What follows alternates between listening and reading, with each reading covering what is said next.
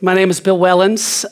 Rob and Lloyd are both at the Brentwood campus this morning, so they needed someone to teach down here at Franklin. And after the first 10 guys said no, they got down to me, and here I am. I'm glad to be here. Those of you who don't know me, I was on staff here at Fellowship for 17 years, teaching pastor the majority of that time, and it really is good for me to be back, see so many faces that are familiar to me and some that I don't know. So I'd love to meet you over the next little while, however long. I'll be around some, and I'd love to get to know some of you better as well. When I was a kid, when I was growing up, I was a really good kid. I followed the rules. I respected my parents and other authorities. I didn't lie, I didn't cheat, I didn't drink in high school growing up. I didn't drink until I was 21, in fact. I read my Bible, I prayed, I went to church, I was baptized. There were a lot of things that I knew about God, and I made a lot of good decisions. And yet, there was something that was missing. I just sensed something that was missing in all of that. And it wasn't until I was in my late 20s, honestly, that I began to realize that I never really allowed God to penetrate the deeper recesses of my heart, where I felt vulnerable and broken and a little bit lost. I'll give you an example of that. My emotional life was never connected to my spiritual life growing up. And what I mean by that is this. I was afraid to feel. I was growing up. Like I felt like if you're sad or if you're mad, that was wrong. You know, Christians aren't sad or mad. And so when I felt those things, I just kind of stuffed them away, tried to hide them, tried to move on. I was just disconnected from my spiritual life. All those things, I just thought those don't matter near as much as other things. I never felt this deep sense of passion or desire for relationship with God. I just did relationship with God. Do you know what I mean? I just kind of did relationship with God. So my relationship with God was all about knowing something and doing it, right? Like I know some truth about God and then I go obey God. Those are really important things, right? Those are good things, but they were lacking in some ways. And so when I started feeling angry or sad or whatever, I started feeling ashamed for feeling angry and sad. And I didn't know what to do with all that.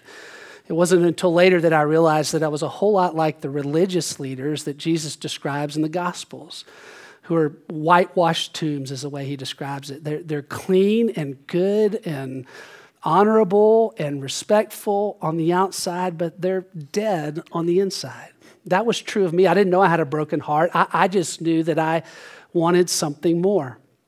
And maybe some of you grew up like that, and maybe some of you grew up just the opposite of me. You were crazy wild growing up. You chased everything that you're not supposed to chase. You pursued all that the world has to offer, and you realized that was empty too, right? That wasn't fulfilling something deep within your heart, that there was something missing. You had a broken heart as well.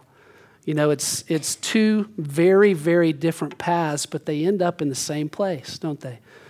You know, Rob and Lloyd have spent the last 7 weeks, we've been talking about this series, Wholehearted. What does it mean to have wholehearted life in Jesus Christ? And we started with the scripture and looked at what the Bible has to say about the heart. And we learned that the heart is not just an organ beating inside our chest, right? But the heart is the center of our whole being. Biblical definition of the heart includes the mind and the emotions and the will and our actions. And then we described our mission statement. Our mission statement, wholehearted life in Christ. Well, we're going to glorify God and make disciples by helping people find wholehearted life in Jesus. Talked about our core values and how those things align us toward that goal. And then we said that wholehearted life includes 4 parts. We're going to put these up on the side screen so that you can see them. But wholehearted life in Christ includes our thoughts, our desires, our emotions, and our choices. And then Rob and Lloyd helped us to understand what wholehearted life change is. They said the wholehearted life change, that is, the theological term would be sanctification, how we become more and more like Christ. That process is the process of these 4 things uniting to find our deepest longings and greatest hopes are satisfied in Jesus. These 4 things uniting to find that our deepest longings and greatest hopes are satisfied in Jesus Christ. So think about me for a minute. I was living with thoughts and choices. I knew some things about God. I made some decisions about those, related to those things, about how to follow God. Good things, but look, I never went below the line, right? To desires, soul-level desires and emotions. Some of you grew up and you went from your desires to choices. You had these desires, internal desires of the flesh, and you made choices to try to satisfy those desires, but you never went up into thoughts to discover the truth about God, right?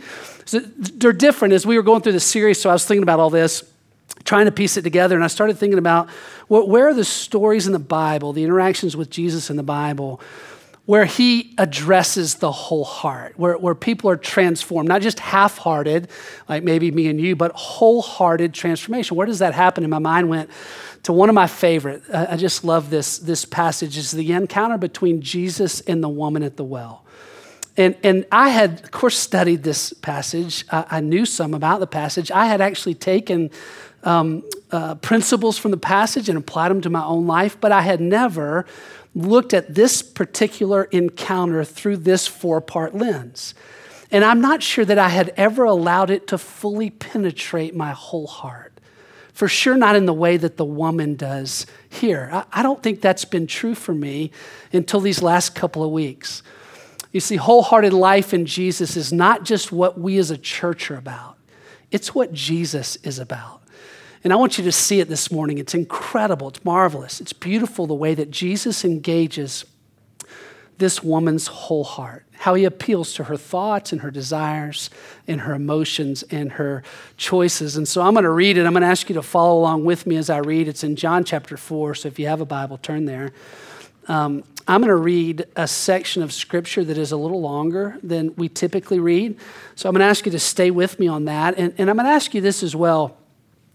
I want you not just to listen to the story for the content, like what happens in the story.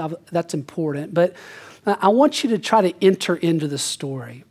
You might imagine yourself like a bystander that's some distance away, watching this interaction between the Samaritan woman and Jesus.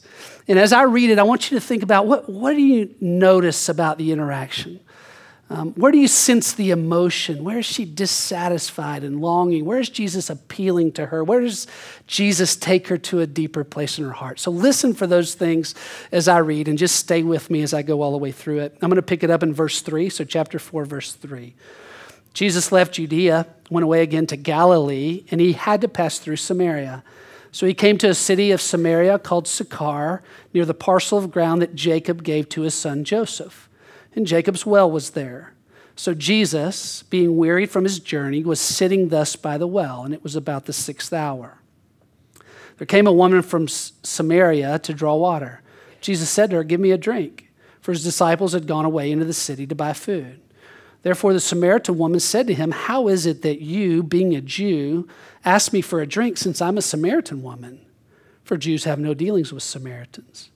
Jesus answered her and said, "If you knew the gift of God and who it is who says to you, 'Give me a drink,' you would have asked him and he would have given you living water." She said to him, "Sir, you have nothing to draw with and the well is deep. Where then do you get that living water? You're not greater than our father Jacob, are you, who gave us the well and drank of it himself and his sons and his cattle?" And Jesus answered and said to her, "Everyone who drinks of this water will thirst again. But whoever drinks of the water that I will give him shall never thirst. But the water that I will give him will become in him a well of water springing up to eternal life." The woman said to him, "Sir, give me this water, so that I will not be thirsty, nor come all this way here to draw."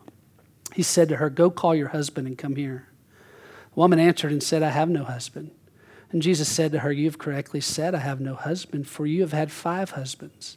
And the one whom you now have is not your husband. This you have said truly." The woman said to him, "Sir, I perceive that you are a prophet." And then she says, "Our fathers worshipped in this mountain, and you people say in Jerusalem is the place where men ought to worship." Jesus says to her, "Woman, believe me, an hour is coming where neither in the mountain nor in Jerusalem will you worship the Father. You worship what you do not know. We worship what we know, for salvation is from the Jews. But an hour is coming, and now is, when the true worshipers will worship the Father in spirit and truth. For such people the Father seeks to be his worshipers. God is spirit, and those who worship him must worship in spirit and truth." The woman said to him, I know that Messiah is coming, he who is called Christ. When that one comes, he will declare all things to us. Jesus said to her, I who speak to you am he. At this point, his disciples came and they were amazed that he had been speaking with a woman. Yet no one said, why do you seek?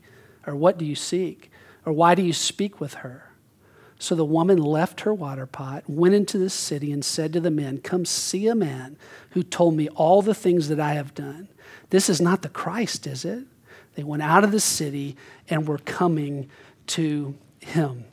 Okay, thanks for hanging with me on that. Here's what we're going to do this morning. I'm going to take these 4 quadrants, these 4 boxes, and we're going to put them up here on the screen, and you'll see them. We're going to kind of work this way in a U shape. It'll be thoughts, and then desires, and then emotions, and then choices. And you'll see the sections of Scripture. We're just going to follow the Scripture in terms of how Jesus goes after her heart, okay? And I'm going to do this in this way, and then in each of the sections, at the end of the first section, I'll give you a phrase that helps us to understand where Jesus is going here, what he does as he pursues her thoughts. I'll do the same with desires, and at the end, we'll grab emotions and choices as well, okay? So let's begin in that top left box first. Jesus challenges her thinking. This is where he starts, okay? Now, how does he do that? Well, he does something that completely disrupts the cultural status quo, okay? He asks her for a drink. Now we're thinking, okay, why is that so wrong? Jesus asked her for a drink. He's thirsty, right? Well, why is that so wrong? Well, there's a whole lot here behind the words. And it's not so much about the drink as it is who he is asking, okay? He's breaking all kinds of cultural norms here. So here's the first. This is a man who's speaking with a woman who is not his wife alone. Okay, that's outside the boundaries of religious practice. And this one's far more important than the first, but this is a Jew speaking to a Samaritan. And that's where the tension in this text lies. That's the tension that the woman's feeling right here. You see, Jews and Samaritans, they have this intense hatred for one another. And there's lots of reasons why. I'll give you a couple of them here. There's political reasons and social reasons, and there's ethnicity, there's issues there. There's all kinds of reasons, religious reasons, but let me give you just a couple here so you get the gist of this. First of all, let me say this. There were Jews that were living in what is Samaria now. So Jews here, then Jews in Judea, and I'm going to show you actually a map of this here in just a minute, but there are Jews here, Jews here. When the Assyrians came in and took over what is Samaria in our text, it was the northern kingdom of Israel at the time, the Assyrians intermarried with Jews there, and they became Samaritans. The Jews, they continued to intermarry in Judea. They continued to intermarry with each other, not like cousins and family, but with each other, Jews, fellow Jews. So we had Samaritans here, Jews here. Well, the Jews here in Judea viewed the Samaritans as half-breeds. They called them dogs. Major issues there because of the intermarrying with the Assyrians. We also have major religious issues, and in fact, the Samaritans, and we see this actually in the text, the Samaritans believed that the temple of God should be at Mount Gerizim. Jews believed that the temple of God should be in Jerusalem. In fact, so much so, they were so upset by this that the Jews, just about 150 years before this, went into Mount Gerizim and wiped out the Samaritan temple to God. Okay, so we've got massive issues here. So bitter they don't even talk to one another, which is the point here. It's kind of like Alabama and Auburn fans, right? Only Jesus is different. Jesus is a Tennessee fan. Okay, no, it's not. Stupid, right? Look what Jesus does beginning in verse 3. It says, Jesus left Judea, went to Galilee, and he had to pass through Samaria. He had to. It's an interesting choice of words there, isn't it? And I don't want to make too much of this because we don't know all that Jesus is thinking here. But I do want to show you this, and this is that map that I mentioned. So we're going to put this up on the side screens, and it's going to be hard to see, so I'm going to kind of walk you through it. But this is important for us to understand, okay? In the bottom there, kind of the southern end of the map is Judea, Okay, at the very top end is Galilee. Jesus is headed from Judea to Galilee. That body of water at the top is the Sea of Galilee. So that's the direction. Get the gist of this. All in the middle is Samaria, okay? And so what Jesus is saying is that he had to go through Samaria to get to Galilee. So I'm going to show you the path, and this would make the most sense. This was the shortest path from Judea through Samaria to Galilee. Okay, so that makes sense. So why is that such a big deal? Well, here's why. Because the most pious Jews, when they went from Judea to Samaria, I'm going to show you this route as well, they went east across the Jordan River. They went up the border of Samaria, then back west across the Jordan River and into Galilee. And they did that because they didn't want to set foot even in Samaria. So you can imagine we've got some bigotry and hatred and racial issues and ethnic issues today that are majorly tenuous for us today. This is hundreds of years old. They don't want to set foot in that territory. But Jesus had to go through Samaria. Why? Because he had a divine appointment with a Samaritan woman at the well. Because there was a woman in Samaria who had a broken heart. So Jesus arrives at the well. The woman comes to get water. Jesus opens his mouth, and as soon as he asks for a drink, he challenges everything that she knows to be true about relationships with Jews. He got her thinking, right? Now, I want you to look at the way that she responds. Look in verse 9.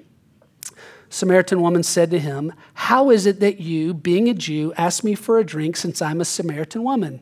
And then John comments here, for Jews have no dealings with Samaritans there. We see it again, the issue between Jews and Samaritans. But I want you to grab the first part of this question, how? See, how is a thinking question. Think about how we use it today. How is it that I get from my house to your house? How is it that you built that engine? How is it that Jesus could be talking to me? That's a thinking question, right? Now, look at how Jesus responds to her. Another key word here. Jesus answered and said to her, "If you knew," there's the key word, "the gift of God and who it is who says to you, 'Give me a drink,' you would have asked him and he would have given you living water." Knew, thinking word, we know in our minds, right? So here's Jesus. If you knew the gift of God, that is me, if you knew who I was, you would be asking me for a drink. If you knew the truth of who I was, you would be asking me. Here's the principle here, and this is really important. Wholehearted life in Jesus always starts by naming what's true. We know in our minds. Jesus, what does he do? We see it right here. Jesus names what's true about him. This is who I am. And Jesus names what's true about the woman. I'm here to get a drink, but it's actually you who are thirsty. She's thinking. So we'll just put this in the first square up here. Jesus names what's true. Okay, let's look at the second in desires. How does Jesus address her desires? And it doesn't take long for Jesus to do this. It doesn't take long for him to go to a deeper place in her soul. And I'll go ahead and put this phrase up as well so you can see it. This is what Jesus does. He identifies her thirst. Okay, pick it up back with me in verse 11. She said to him, well, he's just said you would have been given living water. She says to him, verse 11, "Sir, you have nothing to draw and the well's deep. Where do you get this living water? You're not greater than our father Jacob, gave us the well." Verse 13, Jesus answered and said to her, "Everyone who drinks of this water will thirst again. But whoever drinks of the water that I will give him shall never thirst. But the water that I will give him will become in him a well of water springing up to eternal life." The woman, verse 15, said to him, "Sir, give me this water so that I will not be thirsty," or come all the way here to draw. Now, let's talk for just a minute about being thirsty. We understand this. Jesus has been traveling all morning. We know this from Judea to Galilee, right? This is a very arid, it's part of the desert. It's still the same climate today. Would have been hot.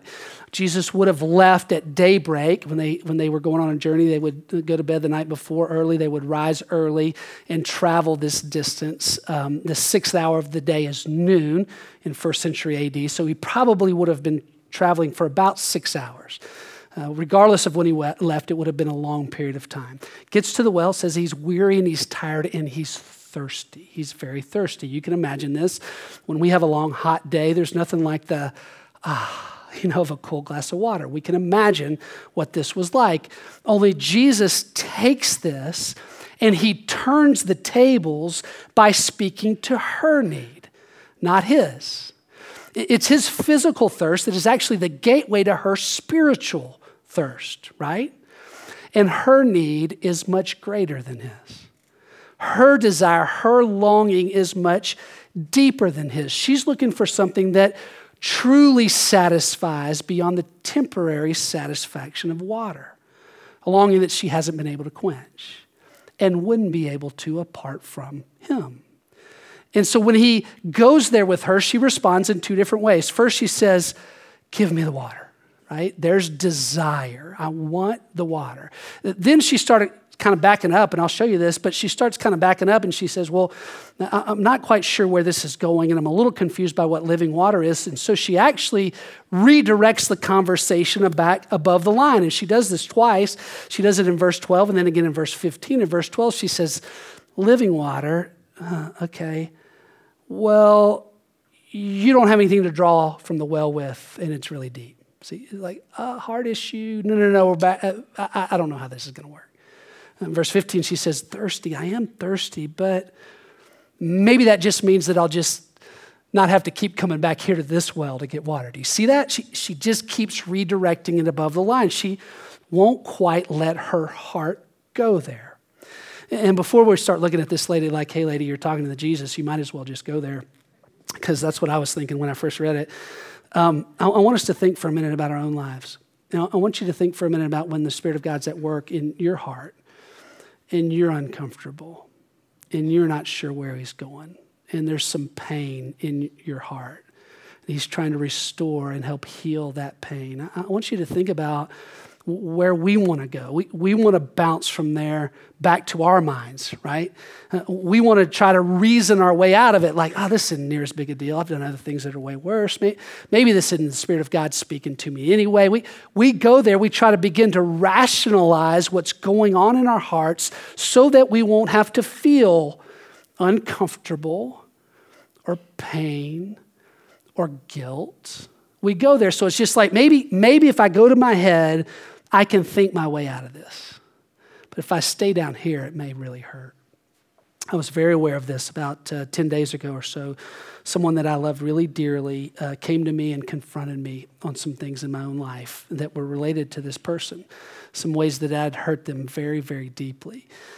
And as they were sharing this with me, I found in my own heart just this desire to go, I just want to hear this. I want to sit with it. I want to hold it. In fact, I told them in the conversation, I just said, I don't know that I can respond yet, but I want to. So just give me some time to do that. And I was just trying to hold the tension. And I just have to tell you this. These last 10 days have just been this. It's been like, oh, Lord, show me what you want me to see. Help me to own it. And she didn't know the half of it. My gosh, if she didn't include the whole story, my goodness, like this is, let's talk about her issues as well. Like, you see what I'm saying? Like all in my head trying to reason it away. Do you understand that? Like there's tension. Now, are some of these true? Probably. But is this what the Lord is inviting me to deal with? Yes. That's the tension we feel. And that's certainly the tension that she finds, or that Jesus finds here with the woman at the well. You see, even though we're thirsty, it can be very difficult to allow God to fully quench our thirst. It can, because it requires genuine heart change. So we want to take little sips of change, like behavioral modification. We want to go, well, yeah, maybe I shouldn't say that the way I said that before, just a little sip. Or maybe I shouldn't quite act that way with my wife or my kids, and just a little sip. And I'll modify my behavior so that I'm a little bit different, I'm a little bit changed. But it's so hard to drink deep of the deep heart transformation that God invites us to. It's what I wrestle with, and that's what she wrestled with as well. She's not ready to go there. And of course, Jesus cares far too much about her to leave her in that place. And so he gauges her emotional life. This is that third quadrant down there at the bottom left. How does Jesus engage her emotional life? Well, he goes after the most tender, vulnerable, emotional place in her heart. her sin and her shame. She says to him, give me the water. He says to her, go get your husband. It's like, Jesus, she's finally asked for the water. Just give her the dang water. Like, just say, like, gosh, she's thirsty. Go get your husband. Now, we need to talk a bit for a minute about why he does this here and understand a little bit of the context for it. The woman has gone to the well in the middle of the day alone. There's two problems with that. The first is that no one goes to the well in the middle of the day. No one goes to the well in the hot of the day. It's too hot to go to the well. And the women of that day and age went to the well in the early morning in the cool of the day, to have water for the day. And they went in the evening to have water for the night. It just doesn't make sense to go to the well in the middle of the day, which would have been a long walk for them. So that's the first issue. The second issue is that no one goes to the well alone. They went together. It's like women gathering together now to have coffee or to work out or whatever it might be. They went together. There was a social aspect of the women going to the well. It was communal life together, only it's not for this woman, is it? And we find out why. It's because she's had 5 husbands and the man she's living with now is not her husband. Now, today, we think about that, and we know people who've had multiple marriages. Their husbands have died or they've been divorced. It's a little bit more common today. In this day and age, she could have been killed for that. You see, the religious law, the law was that you could have 3 husbands, but only if the first 2 had died. Now, we don't know what happened here. We don't have the details as to whether these husbands died or whether they divorced her or whether she was very promiscuous. A lot of scholars believe that. We don't know for sure. What we do know for sure is that her story is a mark of significant shame in her life. That's what we know for sure. People in the community would have known her story. And she's so ashamed of her story that she's literally trying to hide in the noonday sun. Do you see that? Maybe people won't see me going to the well. Maybe I won't be known in the heat of the day. Only there's a problem. Jesus is sitting at the well, right? He speaks to her. He appeals to her parched soul. And then ever so gently, he goes after the most sensitive, raw, painful place in the recesses of her heart. And you know she's thinking, how could he know? How could he know? And again, she tries to change the subject. It's like, wouldn't you? Like, yeah. She tries to change it again. She says, let's talk about worship. It's this whole section on worship. I think Samaritans are supposed to worship here and Jews are supposed to worship here. And Jesus ever so graciously and kindly guides her through a conversation about worship, about true worshipers. He guides her back to a conversation about himself. He actually is the object of true worship, so he steers the conversation back, and he steers it back to her guilt-ridden, shame-filled, empty heart. And finally, in verse 25, she cracks. Here's what she says: I know that Messiah is coming, the one who is called the Christ. And Jesus says to her, I am he. And I am here by divine appointment. I'm not here to shame you. I'm here to heal you. I'm here to make your broken heart whole. There's no living water in relationships with other men.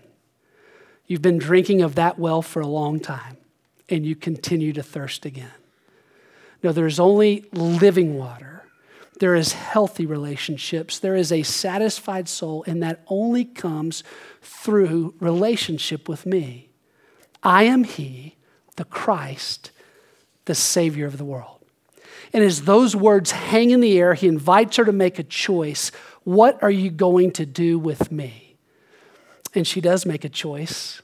And I love the way that John describes this. Begins in verse 28. By the way, if you're studying your Bible and you're not quite sure what the movement of the text is or where it's going, read the verbs. There's a lot of action in the verbs. We certainly see that here.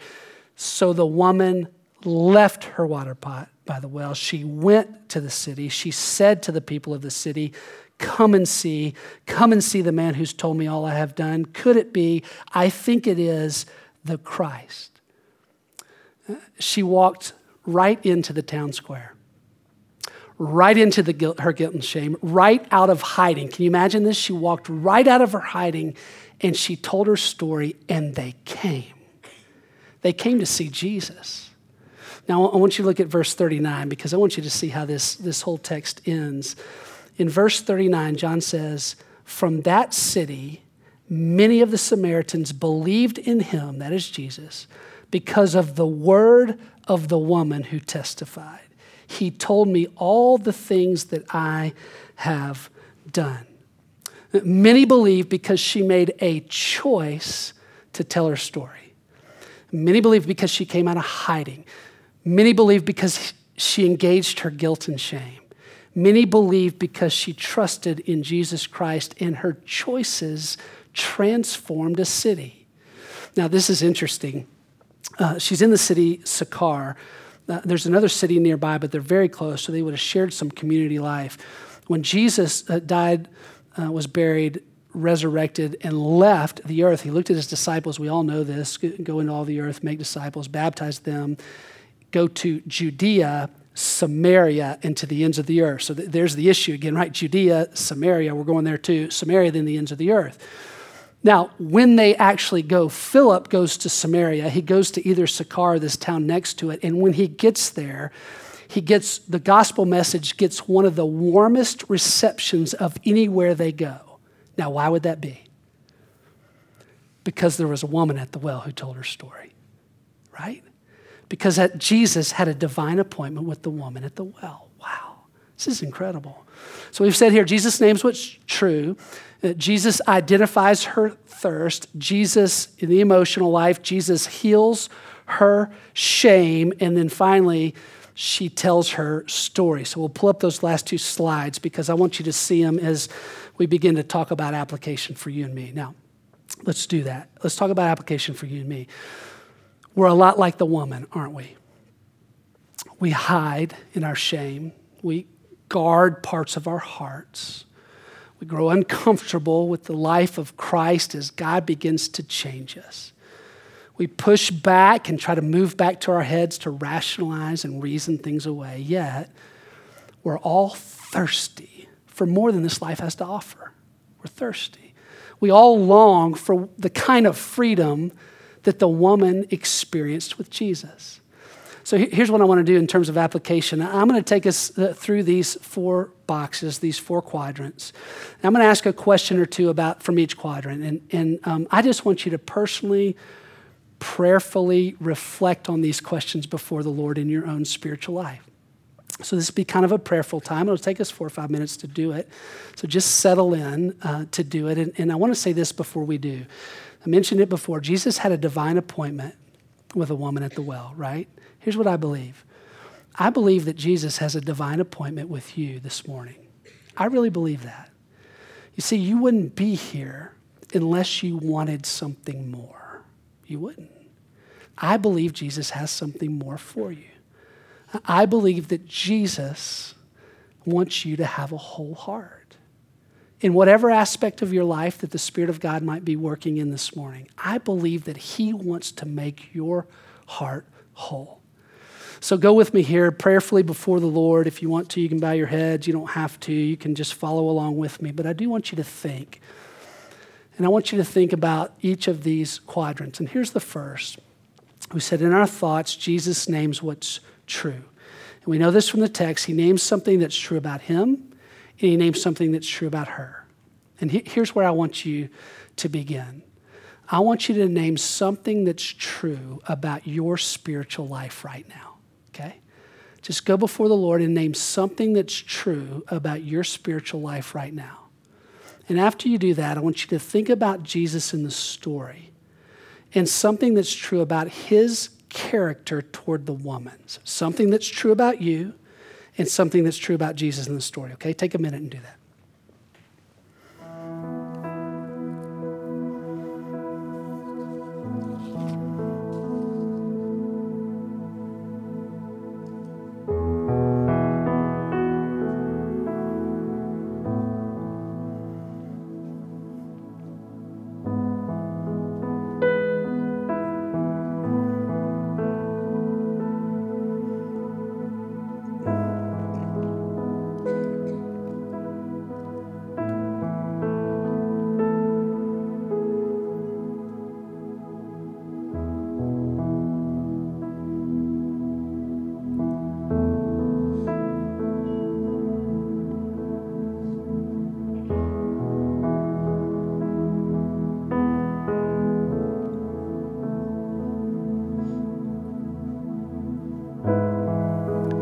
story, Jesus identifies the woman's thirst.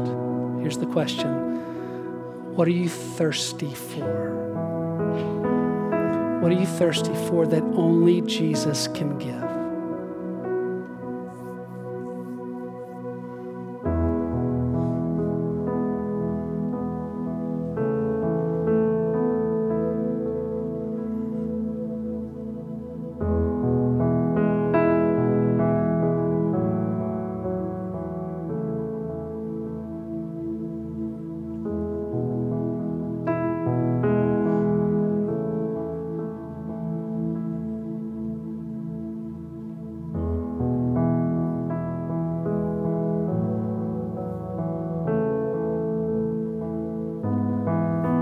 Now we'll go a little bit deeper here in the story. Jesus identifies the woman's shame.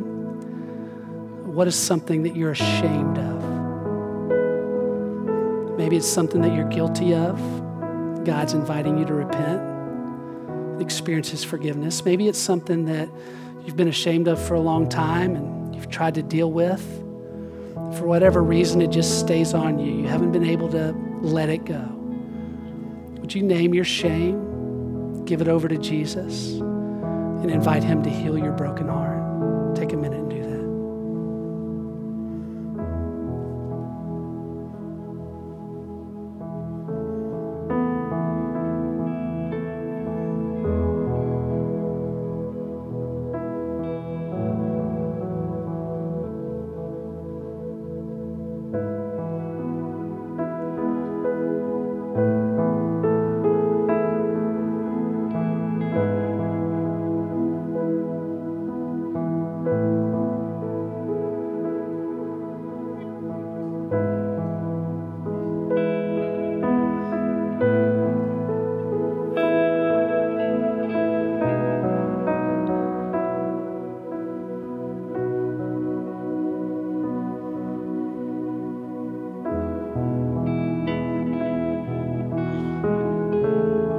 The story, when the woman came face to face with Jesus, she began to see Him for who He really was. She had to run and tell others about Him. She made a choice. What choice is the Spirit of God inviting you to make today? What is it that you need to go do? What is it that you need to stop doing? As it relates to what the Spirit of God's been doing in your heart, would you ask Him to show you what choice He may have you make today?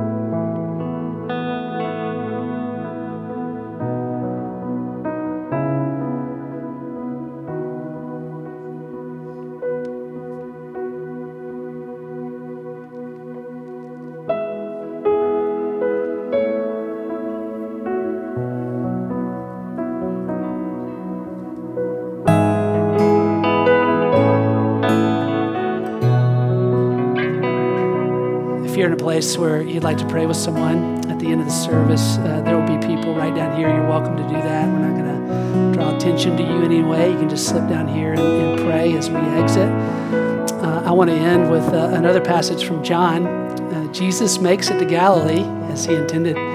He makes it there. They're celebrating the Feast of Booths. And when He gets there, He says this on the last day of the feast. Now, on the last day, the great day of Jesus stood, or great day of the feast, Jesus stood and cried out, saying, "If anyone is thirsty, let him come to me and drink. He who believes in me, as the scripture said, from his innermost being will flow rivers of living water." May we drink deep of that well. Go in peace to love and serve the Lord.